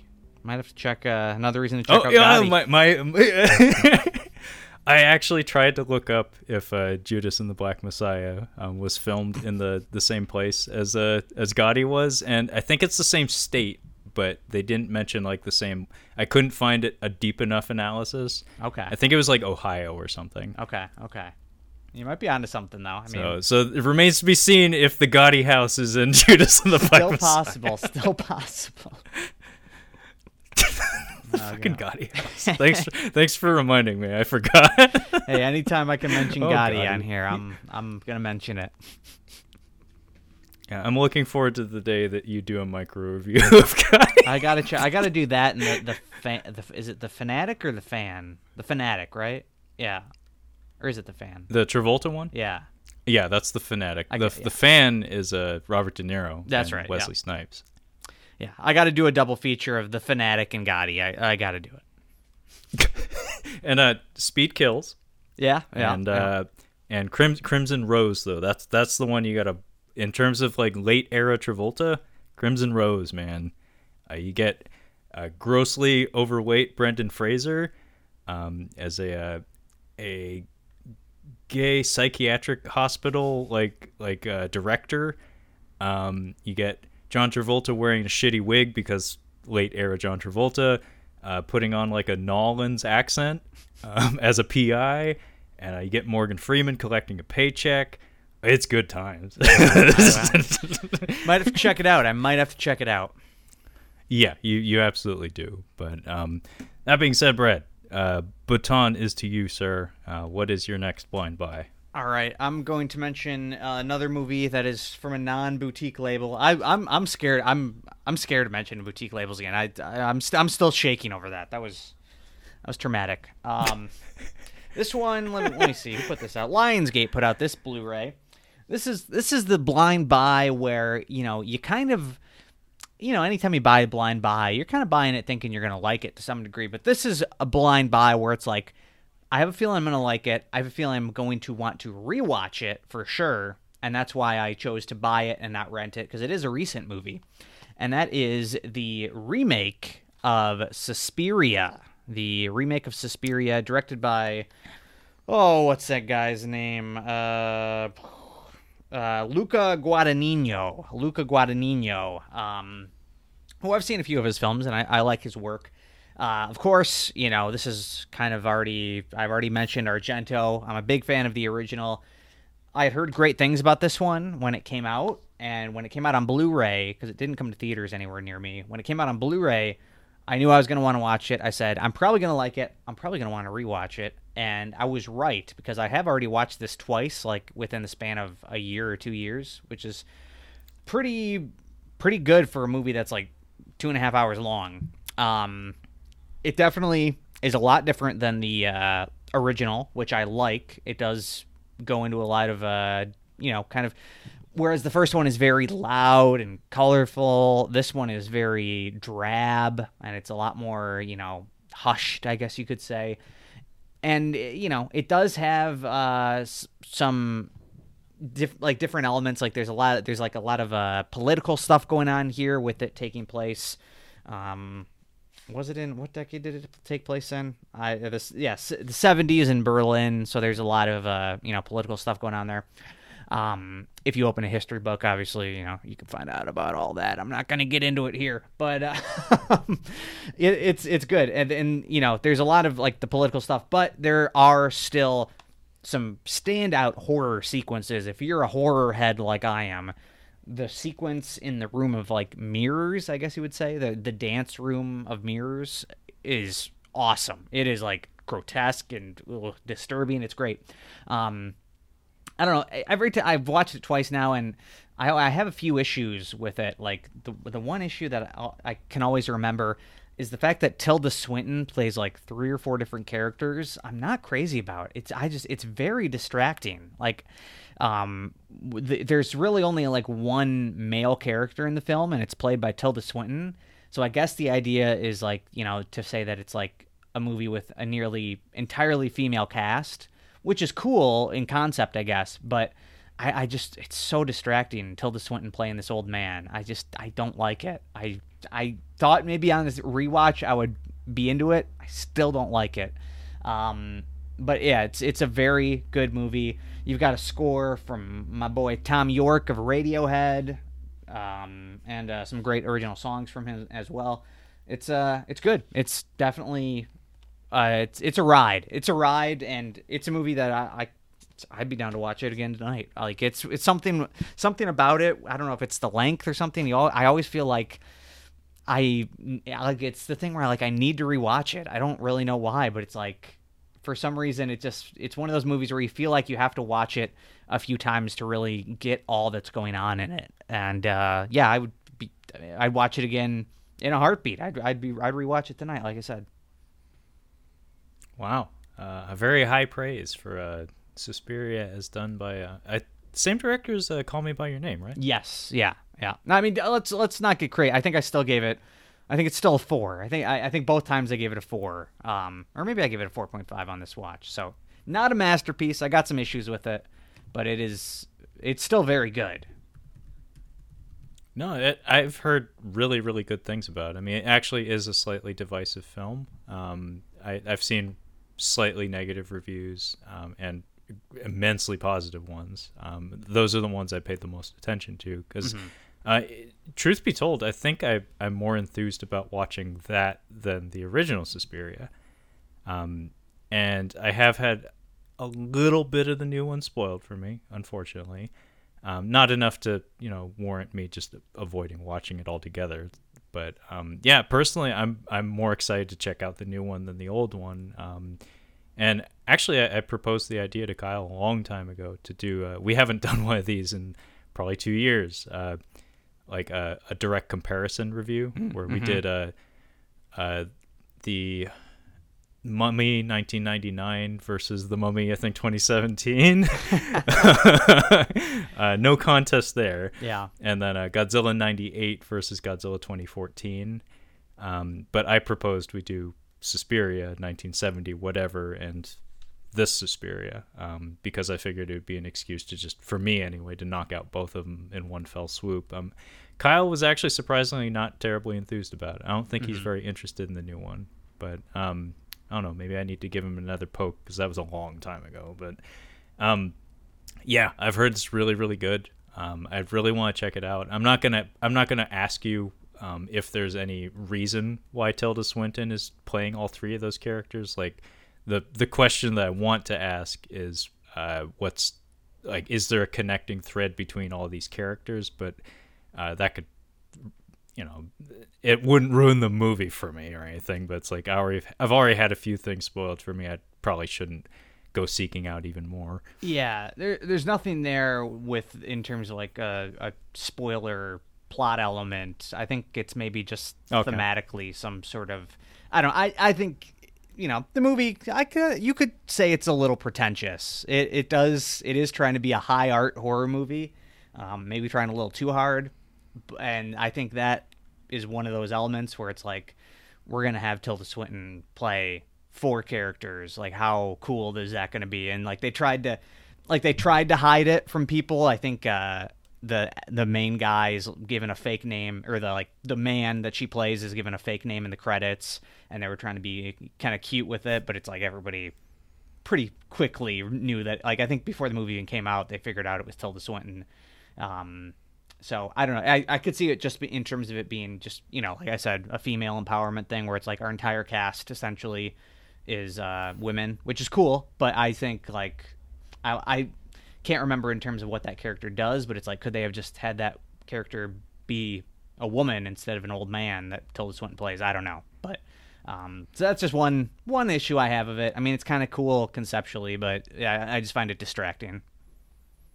Well, if you're going to pick an actress to do that, to wear many hats in one production, may as well be her.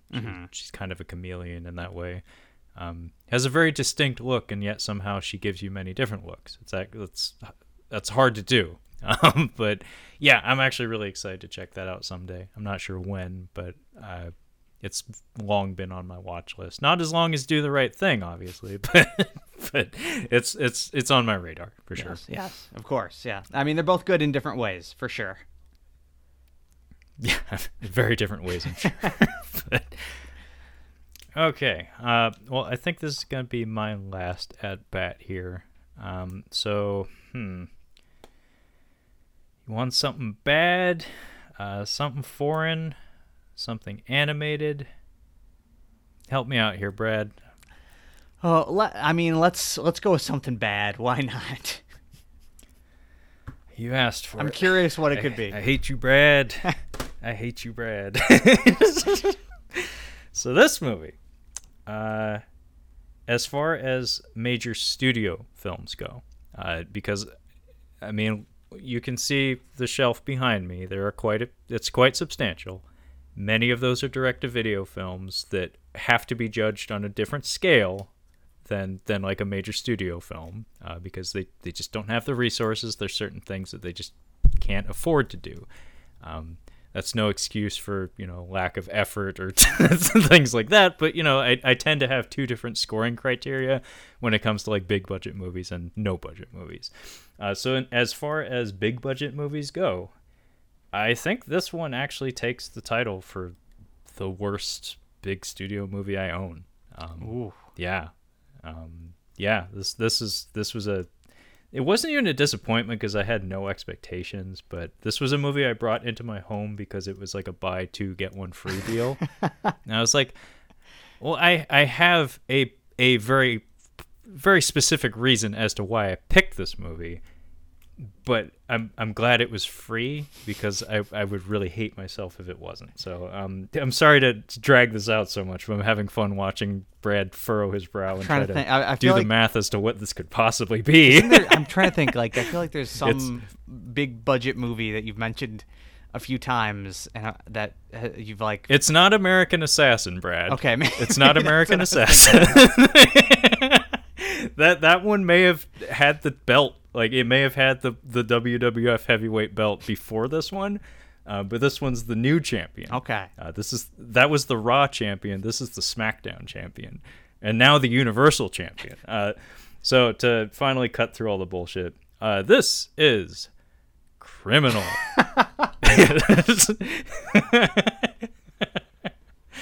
From 2016, and who the fuck made Ariel Vroman? You want to Google them for me, Brad? Because that is not a familiar name to me. This stars, and they have all of their faces big as life and twice as ugly. Although unfortunately, he didn't make the front cover, so I'll show it to you again, Brad. So we have Kevin Costner, Gary Oldman, Tommy Lee Jones with a really bad Photoshop job to remove all of those wonderful wrinkles, because Tommy Lee Jones does not look this young, maybe ever. He probably came out of the womb looking like this. Alice Eve and Gal Gadot in 2016. So that was maybe a preemptive get, because I think that was the same year that Batman vs. Superman came out. So she was doing Fast and Furious shit around this time. This movie is total crap. The reason why I selected this one above any of the numerous options I had available to me for my free movie that day is that this is listed on Scott Adkins's filmography. And as you've probably gleaned from our many conversations over the years, Brad, Scott Adkins it's not even a question. It's like if it's Scott Adkins, I'm gonna put it on my shelf. I have many movies that are actually worse than this on my shelf starring him, but at least it was starring him. Scott Adkins' contribution to this film is standing next to Gary Oldman and making sure he doesn't fall over, because he was probably shit-faced on the set and needed a sturdy shoulder to lean on between takes.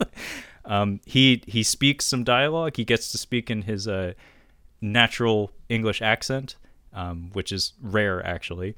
I don't think he throws a single punch in anger, nor does he ever discharge a firearm. He gets to point some guns at people, I think, but mostly he's just there to look handsome and make sure Gary Oldman doesn't faceplant in between scenes. But the basic premise of this movie is that it's like a memory transfer, it's like pseudo sci-fi concept where Ryan Reynolds is in this movie, by the way. And he's like a secret agent that dies on the job, and they need to take his brain and put it into Kevin Costner, who is a life imprisoned convict. So Kevin Costner is a mean person. No, that's terrible casting. Like, Kevin Costner plays boring people and tired people, but never like evil, angry, violent people. Like he plays like pricks. He does that well, but he's never like an aggressive, like tough guy. So we get Ryan Reynolds in like the first 20 minutes. He dies, and he was married to Gal Gadot. So Kevin Costner shows up at her house and he's like, "Hey, I think I'm your husband." And she's like, "No way, you look totally different from my husband, but I think I love you anyway." But it's meandering. It's bloated. The action is kind of anemic. It's just kind of a crap movie. And I'm glad I didn't pay anything for it. It's kind of cool that I have another Scott Adkins Blu-ray to put on my shelf. Like I said, his name's not on the cover, nor is his face on the cover, which kind of sucks. He didn't do anything in the movie, which double sucks. But I have it, and it was a blind fucking buy. Because I think I saw like a teaser trailer, not even a full trailer, like a television commercial for it when it was coming out. But other than that, I didn't know anything about it. I think I saw like a frame of Scott Adkins in that teaser or something, and I was like, sold! It's kind of like The Brothers Grimm, which I haven't seen, but I know Scott Adkins like plays one of the heavies in the movie, and I'm like, I will watch the Brothers Grimm someday. I will do it. Not today, but maybe. I should have checked if they had that instead of Criminal. Missed opportunity. Yeah. Well, I looked up this director, Ariel Roman. He also directed a movie in 2012 called The Iceman with Michael. Michael Shannon. I was gonna say Michael Keaton. I knew that wasn't right. I gotta watch what I say. I'm on thin ice. Michael Shannon. And then in 2018, he directed a Netflix original movie called The Angel, and starring your boy Toby Kebbell, who Fuck. Oh man, like this Ariel Froman guy, like he had a good one in 2012, and now you're working with Kebbell. I told you. There's like a formula where if Toby Kebbell's in there, it's a dice roll, man. Like you gotta be wary. Your production could go to shit on you. Yeah. He does have a movie in development with Ice Cube and Ice Cube's son O'Shea Jackson Jr. So that could be big. But yeah, that's all he's been up to. So. Well, it sounds like he's maybe he hasn't struck out, but he's probably pretty close. He's got a couple of foul balls there. For sure. He'll be directing episodes of The Blacklist in 7 years. Don't worry. That shit's still going? I think so. I have no idea. Well, see, for me, I probably would have said NCIS or something because I just assume that's what television is these days. It's just like, oh, it's just every channel shows NCIS. Like, that's TV. But I haven't seen it, but I have actually heard the Iceman is... Maybe it's just because it's a good story, but I've heard mostly good things about it, and I've heard Michael Shannon's very good in it because, for fuck's sake, it's Michael Shannon. Yeah, as a hitman, as a heartless hitman, yeah, that's kind of pitch perfect casting. Jesus. I remember wanting to watch that when it came out, but never got around to it.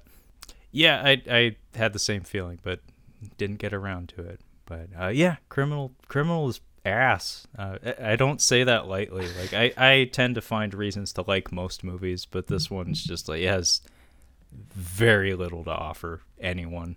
Well, I mean, although I was just gonna say Kevin Costner trying to order like a coffee at a French cafe was kind of funny. That could be worth because he's like he's supposed to be afflicted with some sort of neurological disorder where he has like zero empathy and he acts purely on id. So it's just like if he wants food, he puts food in his face, and like if he's angry, then he just flips the fuck out. And so he doesn't have any concept of like social norms, and he's in a foreign environment. So it's just him just like being the ugliest ugly American you can imagine in a cafe, and it's actually kind of funny. But yeah. The rest of the movie sucks. Hey, well, I mean, that's the danger of the blind buy. Sometimes, all episode we were highlighting the good. Sometimes you get something like Criminal. So. Yeah, I mean, I was trying to give myself an out, but you picked bad, and I was like, I gotta follow through. I gotta comply. So we're gonna talk some bad, and yeah, Criminal is exactly that. Yeah. But how you feeling, Brad? I think I'm about tapped out, but do you want to go another round? I think that's a good one to end on, Criminal. I can't top that. End with the king of crap. Yeah, very cool.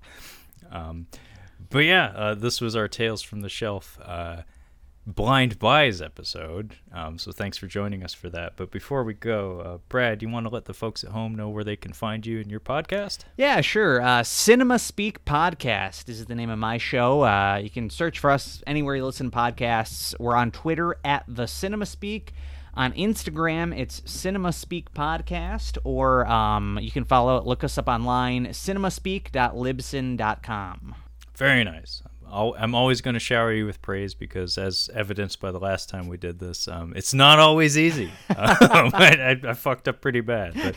But here goes for this round's blurb about our show. So if you'd like to catch up on any of our other Catching Up on Cinema content, you can find all of that collected on our website at catchinguponcinema.com. We also have a couple of social media accounts in the form of an Instagram at Catching Up on Cinema, as well as a Twitter at Catching Cinema. And we are available on pretty much any podcasting platform you can imagine, so fucking Google it. That being said, though, thank you, Brad, for joining me, and thank you, folks at home, for listening, and we will catch you next time.